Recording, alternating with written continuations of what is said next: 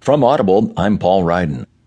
From the Wall Street Journal Art section, Kelly Crow writes, India's richest woman eyes the art world.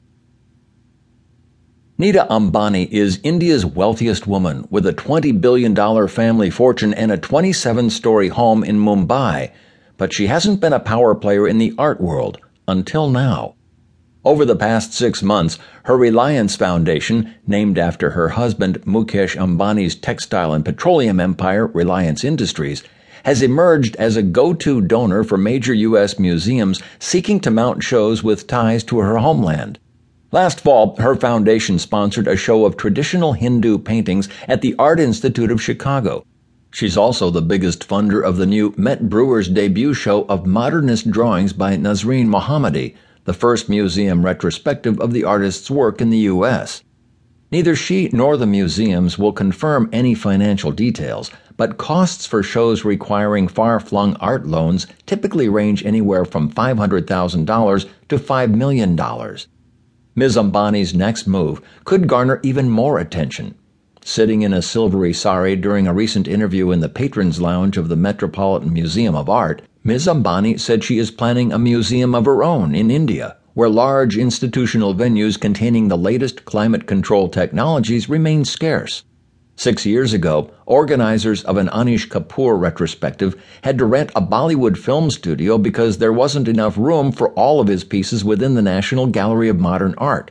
Tom Campbell, the Met's director, said he's coincidentally never sent a Met show to India, but he said Ms. Ambani's plan intrigues me.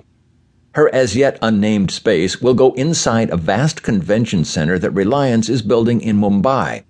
Instead of showcasing works from her own collection, her idea is to bring in blockbuster-level traveling shows from museums around the world, she said. It will open in 2018. I just want the experience of going to see art to be part of people's lives in India, she said.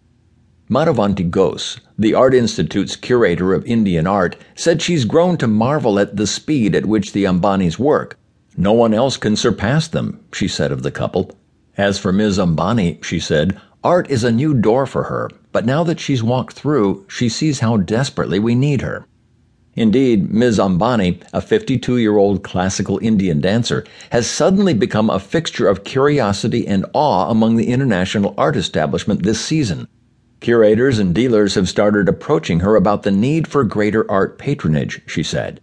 Christie's threw a lavish dinner in her honor 2 weeks ago and sat her next to Jeff Koons. He told me he's never been to India, she said of the artist, but now he's planning to go. The art world thrives on novelty and new money, having hosted a revolving door of newly wealthy collectors from Russia, China, and beyond in recent years. A handful of wealthy Indian collectors have already ascended the upper ranks, including hotelier Anupam Padar and Kiran Nader, the wife of HCL Technologies founder Shiv Nader. Both Mr. Padar and Ms. Nader have opened private museums for their contemporary art collections in the greater New Delhi area. Yet among these moneyed elite, Ms. Ambani stands apart.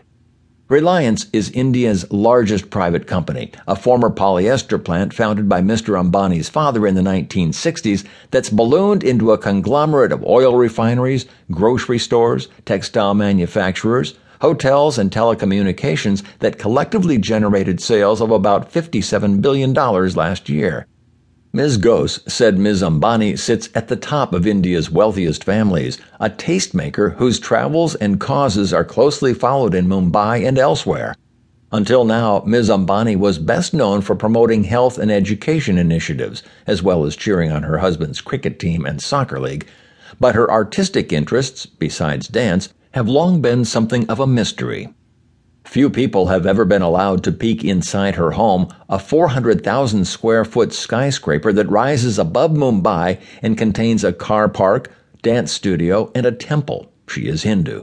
But since her marriage at age 21, she said she's slowly added modern and contemporary artworks, nearly all Indian, from earthy abstracts by M.F. Hussain to a gold orb sculpture by Mr. Kapoor that hangs in her living room.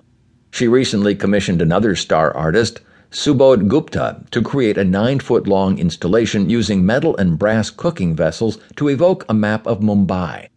When her daughter Isha moved back home last year after graduating from Yale, Ms.